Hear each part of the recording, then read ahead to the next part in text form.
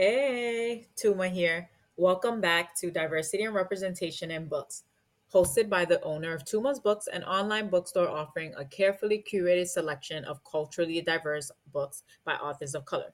We aim to share stories that will validate, inspire, and teach. I hope you enjoy today's episode.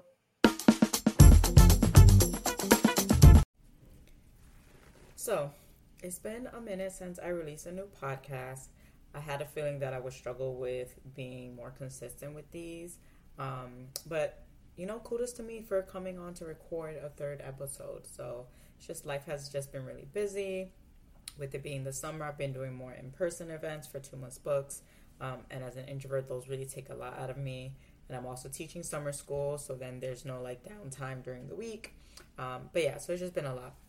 But anyway, um, so July reads, that's what we're here to talk about. So I had one of my steadiest reading months because Bookshop and Libro FM did a collab where they created the summer reading challenge of our dreams, right? A lot of us millennials, we definitely felt nostalgic about summer reading challenges as a kid and being able to win things like pan pizzas and whatnot. So they put a challenge together for us for the summer, and that really helped me be consistent. I was able to maintain a streak for 32 days. 32 days of reading daily. And then I missed a few days because of a jam-packed weekend. I wanted to cry, but it was worth it. I was defeated by a really great pop-up in the Bronx and a picnic slash pool day with some friends and family. So that was worth it, right? I can't keep abandoning my people. But yeah, so I'm back on track, kind of. I'm on day 3, and I think the challenge ends in a few days as of when I was recording this. Actually, today's August 5th, and I think it ends tomorrow. So, but yeah, it was really fun. But here's what's crazy. Despite all of my reading, I've only actually finished 2 books in July. And this is the struggle with being a mood reader. Like, if you know, you know. I can be completely enjoying a book and yet I don't feel like reading it. Like, I don't know. It doesn't make sense. Sometimes it's almost like the book is so good that I want to savor it and I'm afraid of like finishing it too quickly. Sometimes it's my mood is not in the right place. Like, I feel overly stressed or overwhelmed. And so I feel like the book deserves better, like a better version of me, a more relaxed version of me. I don't know. It's me like trying to make sense of it, after years of this is just the kind of reader I am. So if you're curious about what I've been quote unquote currently reading for July, because my actual July wrap up would just be 2 books, here's what I've been reading and a couple of thoughts. So, Family Lore by Elizabeth Acevedo, the Queen, right? I love her work so much. So I was super, super hyped when I heard that she was releasing a debut adult novel. So I immediately got the e-arc from NetGalley. And being a bookseller, I get approved pretty quickly through NetGalley. And I feel a little bad because I'm so bad with keeping up with them. So I managed to snag it as soon as almost the book was announced. And yet the pub day was August 1st and I'm only about halfway through. I think part of my struggle is I'm loving the writing and the language, of course, but I'm finding it hard to connect to the characters. Maybe because there's so many of them to keep track of, but they're each interesting in their own way. But I think because we keep switching perspectives, it's hard for me to kind of really get to know a character. I also wonder if it's because it's in, like, I'm reading on my Kindle, because if it's an ebook, and I do prefer physical books, if that's, making it hard for me to really connect. So I plan on getting a physical copy eventually, but I don't know when that's going to happen. I also gave Get a Life Chloe Brown a try because it was highly recommended by a friend and it was perfect for Disability Pride Month last month. But Chloe was just really annoying and kind of immature. Like, the way her and like her potential love interests were like getting into these weird misunderstandings that didn't have to happen, and how she wasn't accepting that like some of the things she was doing that he could be judging her about, like she actually did. Like, you retaliating against an old lady and like pulling stuff into her mailbox, like that's so immature. Like, I just couldn't. And then she's justifying it as like he should understand what came before. I don't know, it was just really annoying. And I imagine that there's going to be some kind of growth, like, throughout her experience. But I just didn't have the patience to keep reading for that, so I kind of abandoned it. Next up is Chain Gang All Stars. I've been listening to the audiobook for months, since like May or something, and I am really loving it. It's such an interesting storyline. It's such a unique and fresh concept while making really powerful commentary about our justice system. But because it's an audiobook, I tend to read audiobooks in the car. So I haven't been driving much since summer school started, because literally I got placed at a school that's like a 7-minute walk from me, which is nice because I can get some daily exercise in and get my little walks in. But yeah, so it's taking me a while to get through the book. I randomly, tried listening while I'm, just kind of sitting around and relaxing. But I think for me, I need to be moving my body in order for my brain to be able to listen to audiobooks. So that's been a challenge, but oh my god, it's so good, and I'm almost done with it. I think it's harder to track with audiobooks, but I think I'm at the 80% mark. Next up is a physical arc of The Making of Yolanda La Bruja, which was published in April, which means I've had this physical arc for who knows how long. It is now August, and I am still trucking along.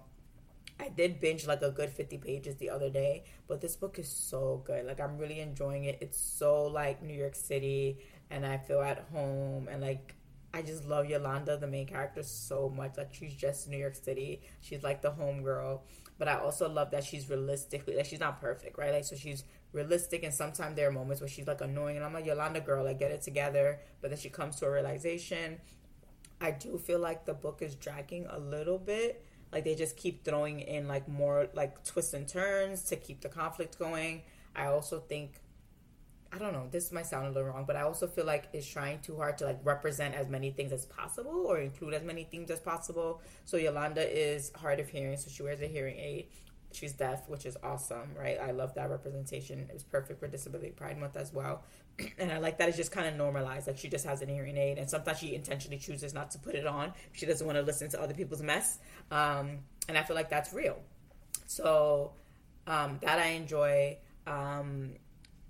Then it just, different representation is just kind of thrown in that I feel like it's trying a little too hard to be like diverse. But actually no, I think I'm just being a little nitpicky. It's really good. I'm really enjoying it. I love how it's normalizing mental health. Yolanda goes to see a therapist who uses they them pronouns, so again, more diversity thrown into the novel. I'm just like, Ben is just stressing me out, and I just need the novel to end and see how it all turns out, and maybe that's like that making me be more critical than I should be, because honestly it's great and I'm really loving the novel. Every time I pick it up, I'm like, really hooked in. So next is Undercover Latina, which is an audiobook that I started with my summer school kiddos. They were talking about how they had to do summer reading, and I'm like, well, since we're here from 8 to 4 o'clock, right, it's a really long program, you might as well get some reading in. So I started playing the audiobook from them. What's really great about Libro FM is that you can download the audiobook files, so then it makes it easy for me to like play it out loud in the classroom, which is really great. And they also have like an educator ARC program, so any educators out there, please make sure you sign up. You get one free advanced listening copy a month that you can use in the classroom or for yourself, honestly. So Undercover Latina is really fun.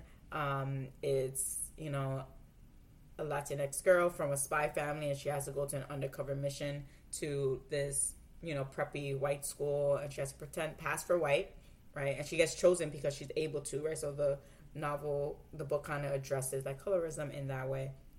And it's funny because like my students are like just so hard on, what's her name? I'm forgetting her name. Andrea. They're so hard on Andrea, and they're like, why she's talking like that? Why she keep complaining about having to pretend to be white? And I'm just like, and these are also like suburban kids, so I wonder if that's part of it too. And I'm very like, I'm used to teaching in Harlem, so it's very different. But I'm like, do they realize this? But then what's funny is that two of my students, they're twins, they took a vacation off and they went to Connecticut, and when they came back, they suddenly understood, and they're also Brazilian American, and so when they came back from their trip from Connecticut, they suddenly understood Andrea a lot better, and they was like, oh my god, we get it.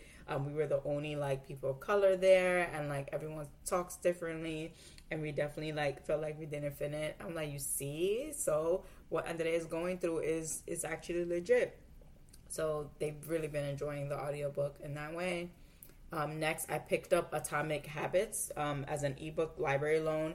It's a rare read by a white male author because I don't really read them anymore like that. But I have some bad habits that I want to kick and some that I want to pick up so I can live to 90 and be an annoying, sassy old lady. Like, I want to be fit when I'm an old lady. And so I got to put in that work now and start working out regularly and start eating better, start sleeping better, all of that. But I just have like certain habits that kind of get into the way of that. So I was like, this book is so well known, it's everywhere. So let me give it a quick skim.